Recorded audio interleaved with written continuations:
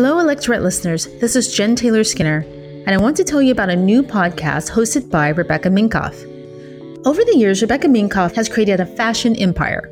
But like all women, she's many things. She's a wife, a mother, a designer, a friend, and an all-around superwoman. In her new podcast, Superwomen, Rebecca talks to women who are doing it all and shaping our culture. From CEOs and chefs to social entrepreneurs and filmmakers, Rebecca sits down with women in every industry to find out the stories behind their success. These are stories you don't see on Instagram.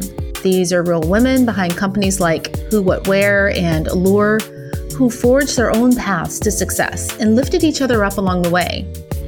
You're about to hear a preview of Superwomen with Rebecca Minkoff, where Rebecca sits down for a chat with Michelle Lee, the editor-in-chief of Allure. And while you're listening to this preview, be sure to subscribe to Superwomen with Rebecca Minkoff on Apple Podcasts. You can also find the link in the episode notes. Thank you, Miss Michelle Lee, the editor-in-chief of Allure magazine and my friend. I'm happy to say that. Hello, hello. I'm so happy to be here. So one of the things I want to talk about, I'm going to be asking you lots of questions, is about your career, about being a multifaceted, multidimensional woman.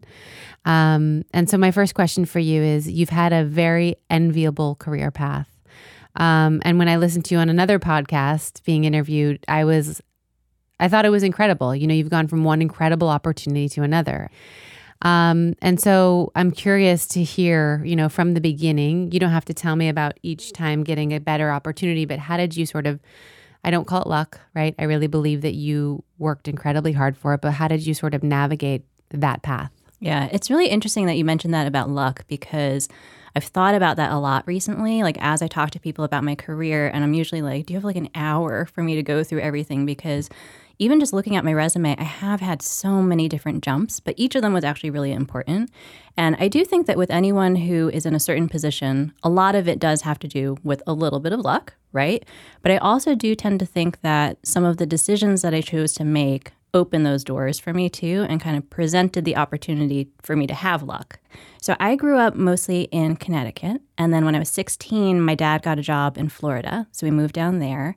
And it's funny, I think, because thinking about education, you know, I'd spent 16 years of my life, and like everyone who I knew in Connecticut, when it came time for them to graduate high school, a lot of them were going to Ivy League colleges.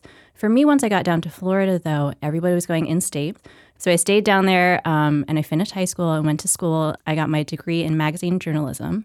But I think I was just so bored in college. Like I was definitely one of those people who I just wanted to graduate already. So my last 2 years of college, I actually worked full-time. I moved all of my journalism classes to be at night, and I got a full-time job as a staff writer at a newspaper.